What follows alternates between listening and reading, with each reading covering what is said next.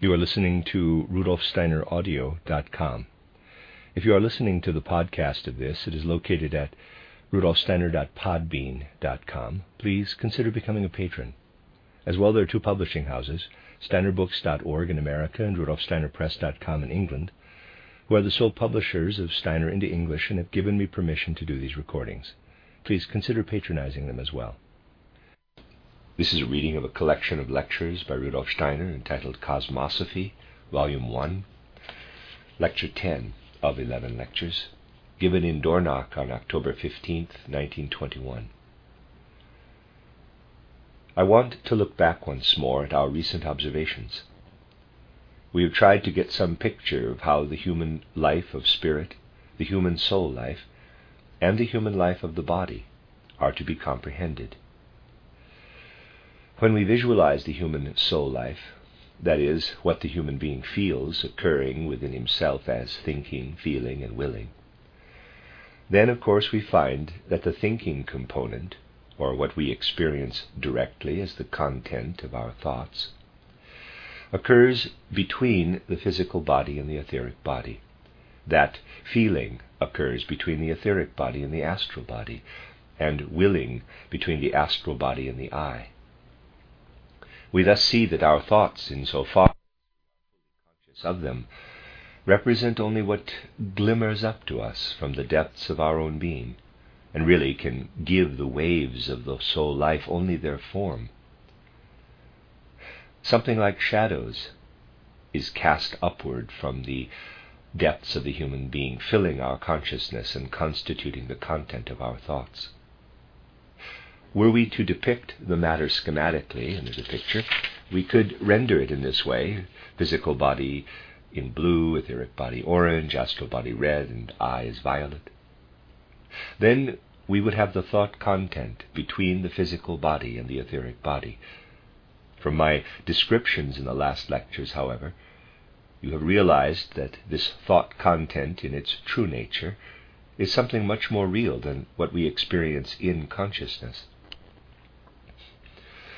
What we experience in consciousness is, as I have said, only something that generates waves from the depths of our being up to the I, capital. They rise up to the I. The feeling content lies between the etheric body and the astral body, and in turn also rises up to the I. And the will content is located between the astral body and the I. It lies the closest to the I. We can say that the I has its most immediate experience of itself in the will, while feeling content and thought content rest in the depths of our being and only send their waves lapping upward into the I. Now we also know, however, that the content of our willing, as experienced by us, is experienced dully. Of the will, as it manifests itself in an arm movement, in a leg movement, we know as little as we do of what happens between going to sleep and awaking. The will lives in us dully, and yet it lives really within the I, as the I's most immediate neighbor. If we perceive the will consciously, or let us say in an awake manner, we do so only through the projected thought shadows that come up from the depths of our being. The mental images that we experience consciously are the shadow pictures of the deep weaving of the soul, but they are still only shadow pictures, while we experience the will in a most immediate way, though dully. We can have a waking, conscious perception of the will, however, only through the shadowy thought pictures. This is how the matter appears to us when we study our human nature, while focusing in particular on the inner depths. We see, I would like to say, how little of ourselves we contain in our consciousness, how little rises upward from our inner being to our consciousness. We understand, as it were, only little of what we are like on the inside in terms of our I, and we really perceive only the hue that our thought content casts upward into this dull, will-oriented I. With our ordinary consciousness, we can actually see as an immediate reality little more of this thought-filled, dull I than what we feel of it shortly before awakening or shortly after dropping off to sleep. It is precisely into this dull I, however, that the world of sense perceptions breaks upon awakening. Just try to become aware once of how dull your life is between going to sleep and awakening, so that you experience this dullness almost as a void. Only upon awakening, when you open your senses to the outside world, will you be in a position, thanks to your sense impressions, really to experience yourself as an I. Now the appearance, German Schein, of the sense perceptions penetrates the I. Now the appearance of the sense perceptions fills that dull being that I have just described, so really the I lives as a fully conscious entity in the earthly human being only when we are in a state of interaction with the outside world, through our sensory pictures, and through all that has penetrated our senses. And coming from within as the most illuminating response we can muster is the shadowed content of our thoughts. One can say then that the sense perceptions penetrate in from without. The content of our willing is perceived only dully. The feeling content rises upward and unites with the sense impressions. We see red and it fills us with a particular feeling. We see blue. We hear the notes C sharp or C and have an accompanying feeling. Then, however, we also reflect on what these sense impressions are. The thought content, which comes from within, interweaves itself with the sense impressions. Something from within unites with something from without. That we live in the fully awake I, however, this we actually owe to the appearance of the senses, German Sinneschein, footnote Sinneschein, appearance, semblance, illusion of the senses, literally the shine or brilliance of the senses, end of footnote. And to this our I contributes just so much by way of response from within, as I have been able to describe here. Let us note well this appearance of the senses. Let us look upon it and realize clearly that it is entirely dependent on our physical existence. It can fill us only as we, in waking condition, put forward our physical body to meet the outer world. This appearance of the senses ceases at the moment we lay down our physical body upon passage through the portal of death, as we have already discussed in the previous studies. Our I, then, is awakened, as it were, between birth and death, through the appearance of the senses. Of our actual nature as awake, earthly human beings, we can possess only so much as is enlivened by the appearance of the senses. Imagine vividly how the being that is the human I grasps this appearance of the senses, which is, after all, only an appearance, and interweaves it with our actual human being. Now, consider how there an outer becomes an inner. You can see it, for example, when you dream. Consider how a delicate tissue is spun inside of us, as it were, into which the sense impressions weave. The I appropriates what comes in through the sense impressions.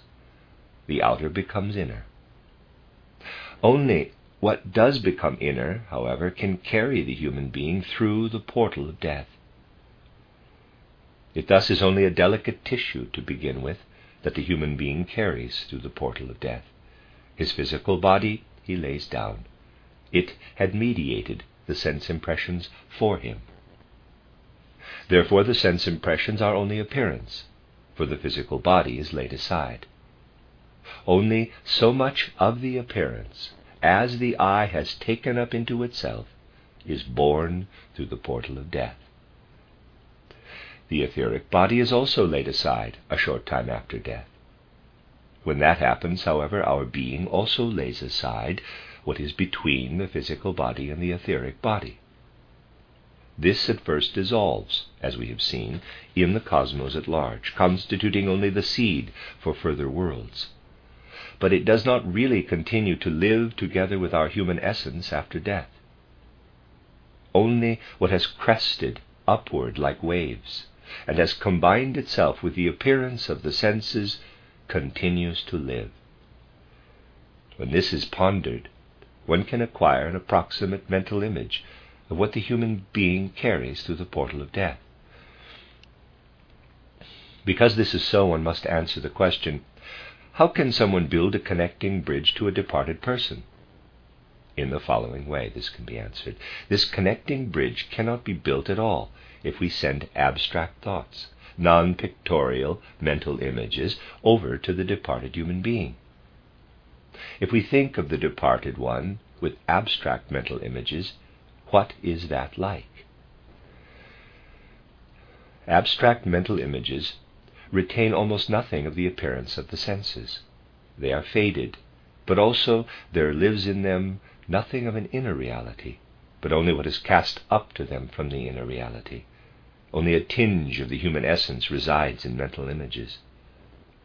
Therefore, what we grasp with our intellect is in truth much less real than what fills our eye in the appearance of the senses. What fills our eye in the appearance of the senses makes our eye awake. But this wakeful content is only interspersed with the waves that crest upward from our inner being. If we therefore direct abstract, faded thoughts to a departed person, he cannot have community with us. He can do so very well, however, if we picture to ourselves quite intimately and concretely how we stood with him on such and such a spot, how we talked with him, how he asked us for this or that in his particular way. The thought content, the pallid thought content, will not yield much, but it will be much more effective if we develop a fine sensitivity for the sound of his speech, for the special kind of emotion or temperament with which he held conversation with us, if we feel the living, warm togetherness along with his wishes. In short, if we picture these concrete things, but in such a way that our mental images are pictures, if we see ourselves as we stood or sat together, as we experienced the world with him, one might easily believe that it is precisely the pallid thoughts that arc across death's gap. This is not the case. The vivid pictures arc across. In pictures from the appearance of the senses, in pictures that we have only owing to the fact of our eyes and ears, our sense of touch, and so on, in such pictures there stirs something that the dead person can perceive. For at death he has laid aside everything that is only abstract, pallid, intellectual thinking. Our pictorial mental images, insofar as we have made them our own, we do take with us through death. Our science, our intellectual thinking, all of that we do not take along through death. A person may be a great mathematician, may have myriad geometrical conceptions. All this he lays aside, just as he does his physical body. The person may know a great deal about the starry skies and the surface of the earth. Insofar as he has absorbed this knowledge in pallid thoughts, it is laid aside at death. If, as a learned botanist, a person crosses a meadow and entertains his theoretical thoughts about the flowers of the meadow, then this is a thought content that fulfills him only here on earth. Only what strikes his eye and is colored by his love for the flowers, what is given human warmth by the union of the pallid thought with the eye experience, is carried through death's portal. It is important that one know what can be acquired here on earth as real human property in such a way that one can carry it through the portal of death. It is important that one know how the whole of intellectualism, which has comprised the centerpiece of human civilization since the middle of the 15th century, is something that has significance only in earthly life, and that cannot be born through the portal of death. One thus can say, the human race has lived throughout the past ages of which we have spoken, beginning with the Atlantean catastrophe, throughout the long ages of the ancient Indian civilization, the ancient Persian civilization, through the Egyptian Chaldean times, and then through our era up to our time. The human race has not lived in all this time. That is to say, up to the first third or so of the 15th century, such an outspokenly intellectual life as the one we hold so dear today as our civilized life. Before the 15th century, however, human beings experienced much more of everything that could be born through the portal of death. Precisely what they have become proud of since the 15th century, precisely what makes life worth living for the cultured, the so-called cultured world today, is something that is obliterated upon death. One could really ask, what is the characteristic feature of modern civilization? The most characteristic feature of all, which is so praised as having been brought about through Copernicanism, through Galileanism, is something that must be laid aside at death, something that the human being really can acquire only through earthly life, but also something that can be only an earthly possession for him. By developing himself up to modern civilization, man has attained precisely this goal of experiencing here, between birth and death, all those things that have significance only for the earth. It is very important for modern man to understand thoroughly that the content of what is regarded most highly, and especially in our schools, has an actual significance only for earthly life. In our ordinary schools we instruct our children in everything that is modern civilization, not for their immortal soul, but only for their earthly existence. Intellectualism can be grasped correctly in the following manner. When the human being awakens in the morning, the sensory pictures come streaming into him. He notices only that the thoughts interweave these sensory pictures like a delicate net, and he is actually living in pictures. These pictures vanish immediately when he falls asleep in the evening. His thought life vanishes too, but the appearance of these sensory pictures is nevertheless essential, for he takes with him through death as much of this as his eye has made its own. What comes from within, the thought content, remains, as you know, for a few days after death in the form of a brief recollection, so long as the human being still bears the etheric body. Then the etheric body dissolves itself into the far reaches of the cosmos. There is a brief experience for the human being immediately after death regarding his pictures that contain the sense's appearance, insofar as his eye has made it his own. He feels these pictures interwoven then by strong lines with what he has made his own through his knowledge. He lays this brief experience aside, however, along with his etheric body a few days after death. Then he lives into the cosmos with his pictures, and these pictures become interwoven into the cosmos in the same way in which they were interwoven into his own being before death. Before death, the pictures in the sense perceptions are formed from within. They are grasped by the human being, I might say, insofar as it is delimited by his skin.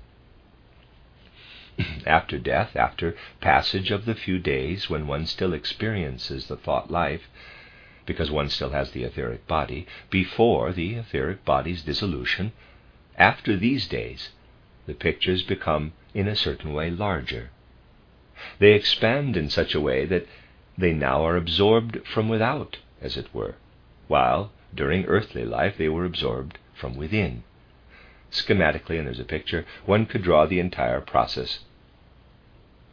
If this is the bodily boundary of the human being, and he has his impressions in a waking state, then his inner experiences are formed by the sense impressions within his being. After death, the human being experiences his boundary as an encompassing feeling, but his impressions wander out of him, as it were. He senses them to be in his surroundings. Thus a person who during earthly life could say, "My soul experiences are inside of me," now says to himself after death, "My soul experiences are in front of me," or said better, "They are all around me." They merge with the surroundings. Because of this, they also become inwardly different. Let us say, for example, that this person, because he loves flowers, has strongly impressed upon himself in ever-repeated sense impressions a rose, a red rose then. When, after death, he experiences this wandering out, he will see the rose larger, visibly larger, but it will appear to him greenish in color. The inner content of the picture also changes. Everything that the person has perceived in nature's green, insofar as he really has experienced this green nature with human participation, not merely with abstract thoughts, now becomes for him after death a gentle reddish environment of his whole being. The inner, however, wanders out. What the person calls his inner being, he will have after death in his environment outside. These realizations, then, which concern the human being, insofar as he, in turn, is connected to the world itself, we can acquire through spiritual science. Only by acquiring these insights do we receive a picture of what we ourselves actually are. We cannot get a picture of what we ourselves really are if we know ourselves only as we are between birth and death, with our inwardly woven thoughts. For these are the things that as such fall away at death. Of the senses' appearance there remains only what I have just depicted to you, and it remains in the way I have described. In the middle of the 19th century, when the materialistic outlook and world conception of civilized humanity had reached a culmination, as I have often emphasized, there was much talk of how the human being, when he founds a religion or when he speaks of something divine spiritual in the outer world, really only projects his inner being to the outside. You need only read such a thoroughly materialistic writer as Feuerbach, who had a strong influence on Richard Wagner, in order to recognize how this materialistic thinking sees nature as being all there is out there. That is to say, this materialistic attitude sees only the appearance of nature in the form in which it presents itself to us between birth and death, and then believes that all thinking about the divine spiritual is only the inner being of man projected outward. The result is that man feels comfortable only with the concept of the divine spiritual as a projection of his inner being. This seeming insight received the name anthropomorphism. It was said that the human being is anthropomorphic. He pictures the world according to what lies within him. Then, of course, in the middle of the 19th century, the more representative among these materialistic thinkers coined a slogan that was meant to illustrate how splendidly advanced the world of human beings had now become in our modern age. They said, quote, "The ancients believed that God created the world. We moderns, however, know that man created God. That is, God is a projection of man's inner being," close quote. They said and believed this precisely because all they knew of our inner side was what has significance between birth and death. In reality, it was not just an erroneous opinion that they formed. Rather, they had formed a worldview that was in fact anthropomorphic, for they had no other notions of the divine spiritual than those that the human being had managed at last to cast, to project out of himself. Compare with that everything that I have described, for example, in my book, Title and Outline of Esoteric Science. There you will not see the world described like our human mental images from within. What I describe there as Saturn, Sun, Moon, and Earth evolutions, the human being does not carry within him. One must first treat what the human being experiences after death, that is, what he can place in front of himself. There is nothing anthropomorphic here. This esoteric science is presented cosmomorphically, that is, The impressions are such that they are actually experienced as existing outside of the human being. These things, therefore, cannot be understood by those people who can experience in their conceptions only what lies within the human being, as has come to be the case, especially in the intellectual age, since the middle of the 15th century. This age perceives only what resides in the inner being of man, and projects it outward. Never will one be able to describe an outer world as I do in that chapter of my esoteric science, where the Saturn evolution is treated, not even in the simplest, most elementary phenomenon, if one only projects outside what exists in the inner being of man.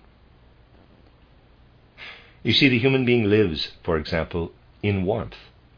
Just as he perceives the world in color through his sense of sight, so he also perceives the world in warmth through his sense of warmth. He experiences the warmth in his human inner being. I might call it, insofar as it is delimited by his skin. Already, however, he is abstracting in his perception.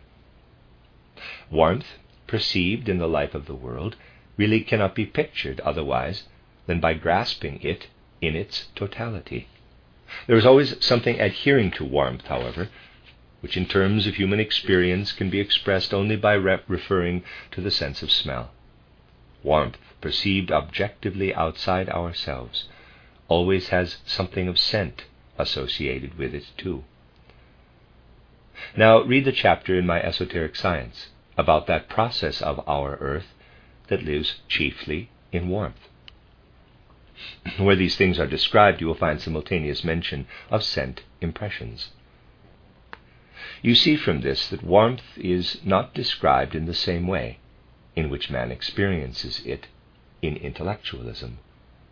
It is placed outside the human being, and what he experiences here between birth and death as warmth comes back after death as a scent impression. S-C-E-N-T, scent impression. Light is something that the human being experiences really quite abstractly here on earth. He experiences this light by surrendering to a continuous deception. I'd like to point to it here too. I have written, let me see, it must be 38 years ago now, a treatise, very young and green, in which I attempted to describe how people speak of light. But where is the light anyway? Man perceives colors. Those are his sense impressions. Wherever he looks, colors. He perceives some shadings of colors, even when he knows it as a shade. But light, he lives in light, yet he doesn't perceive the light. Through the light he perceives colors, but the light itself he does not perceive. You may gauge the degree of the illusions in which we live in this regard in the age of intellectualism when you consider that our physics offers a, quote, theory of light, close quote. Then we attempt to give it some substance by considering it a theory of light. It has no substance. Only a theory of color has substance, not a theory of light. Only the entirely healthy nature appreciation of Goethe could suffice to create not a science of optics, but a theory of color. We open our physics books nowadays, and there we see light being created from scratch, as it were. Rays are constructed and reflected, and they perform all kinds of tricks, but it isn't real. One sees color. One can speak of a theory of color, but not of a theory of light. One lives in light. Through the light and in the light we perceive color, but nothing of the light.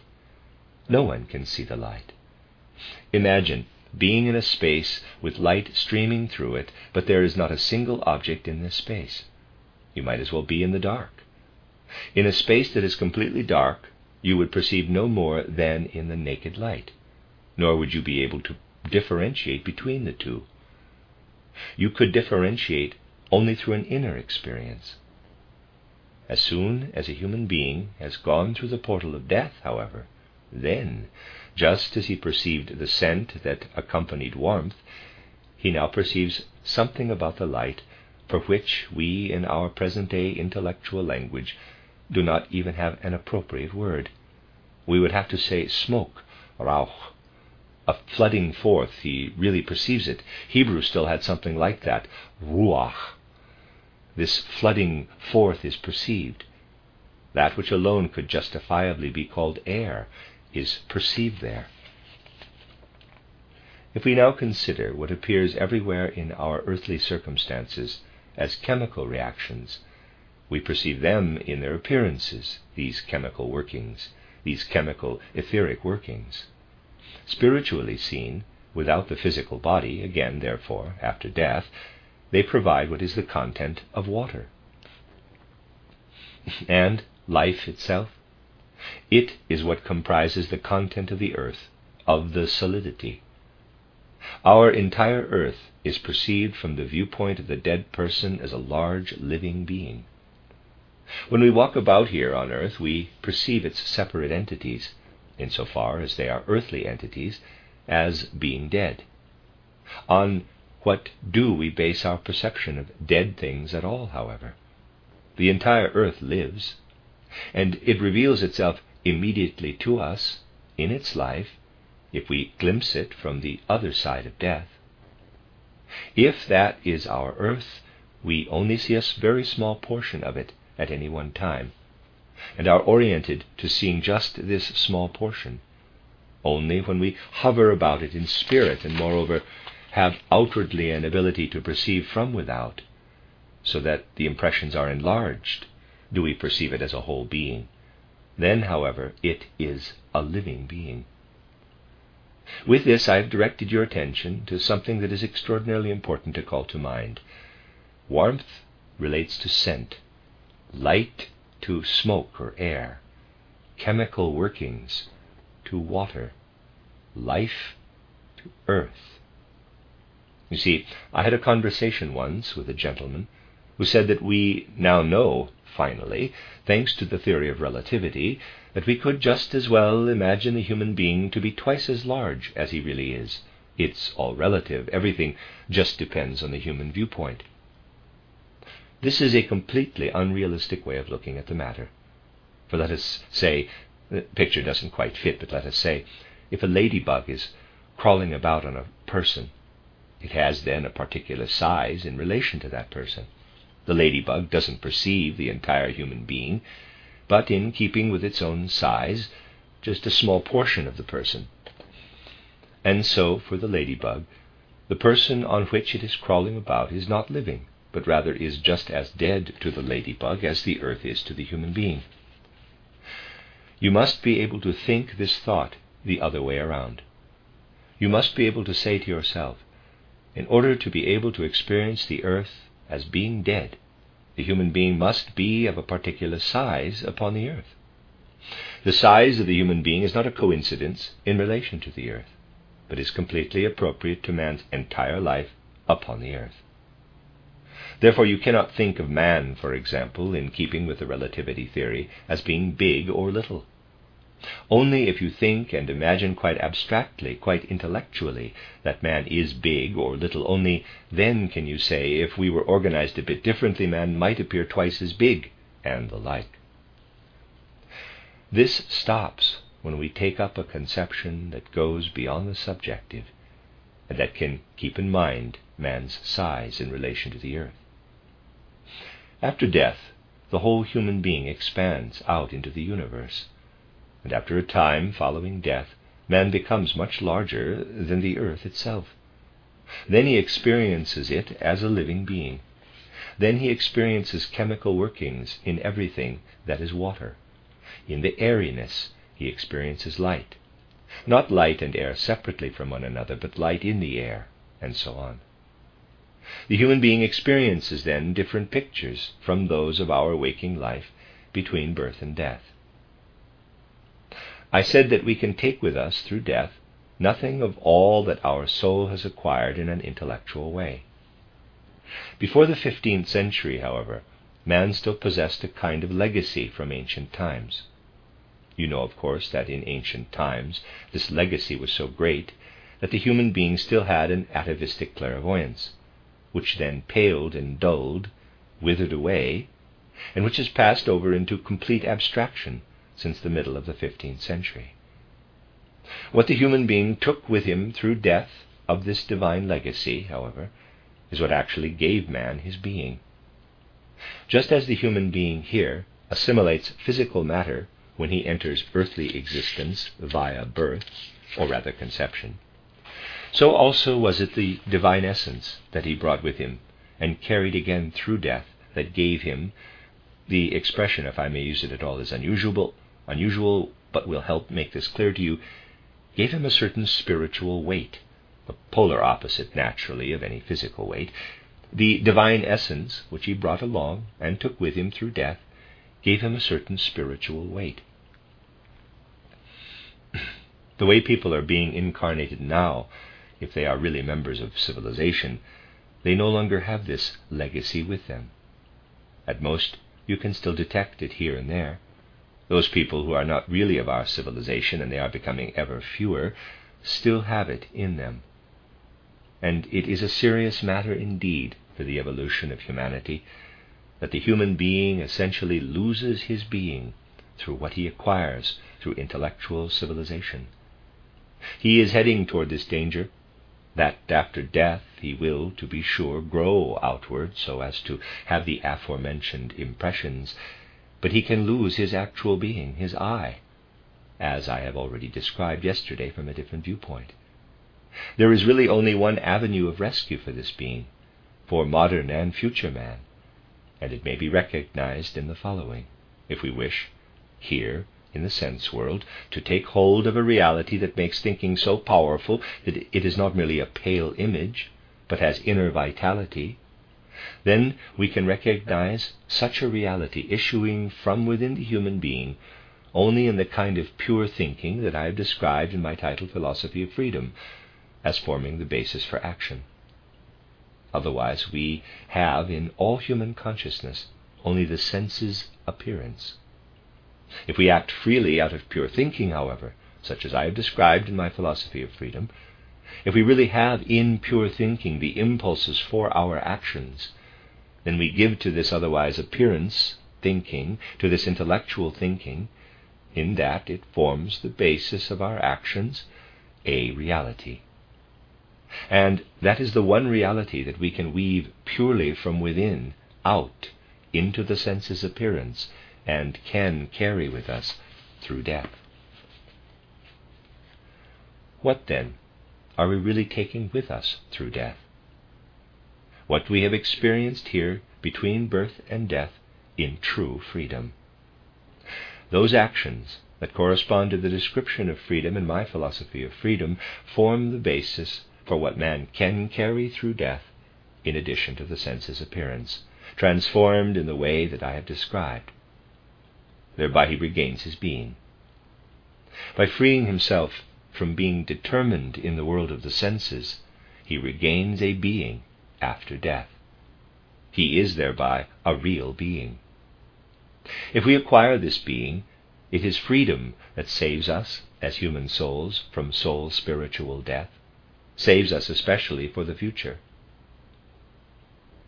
Those people who abandon themselves only to their natural forces, that is, to their instincts and drives, I have described this from a purely philosophical standpoint in my Philosophy of Freedom, live in something that falls away with death. They then live into the spiritual world. To be sure, their pictures are there. They would gradually have to be taken by other spiritual beings, however, if the human being did not develop himself fully along the lines of freedom, so that he might again acquire a being such as he had when he still possessed his divine spiritual legacy. The intellectual age thus is inwardly connected with freedom. That is why I could always say the human being had to become intellectual so that he might become free. The human being loses his spiritual being in intellectualism, for he can carry nothing of intellectualism through the portal of death. He attains freedom here through intellectualism, however, and what he thus acquires in freedom, this he can take through the portal of death. Man may think as much as he wants in a merely intellectual way. Nothing of it goes through death's portal. Only when the human being uses his thinking in order to apply it in free deeds does that amount of it that he has acquired from his experiences of freedom go with him through death's portal as soul's spiritual substance, which makes him a being and not a mere knowing. In thinking, through intellectualism, our human essence is taken from us in order to let us work through to freedom. What we experience in freedom is in turn given back to us as human essence. Intellectualism kills us, but it also gives us life. It lets us arise once again with our being totally transformed, making us into free human beings. Today I have presented this as it appears in terms of the human being himself.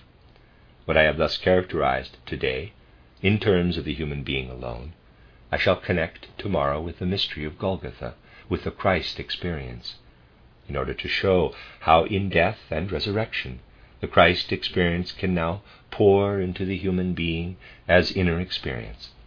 More of this tomorrow. The end of Lecture 10.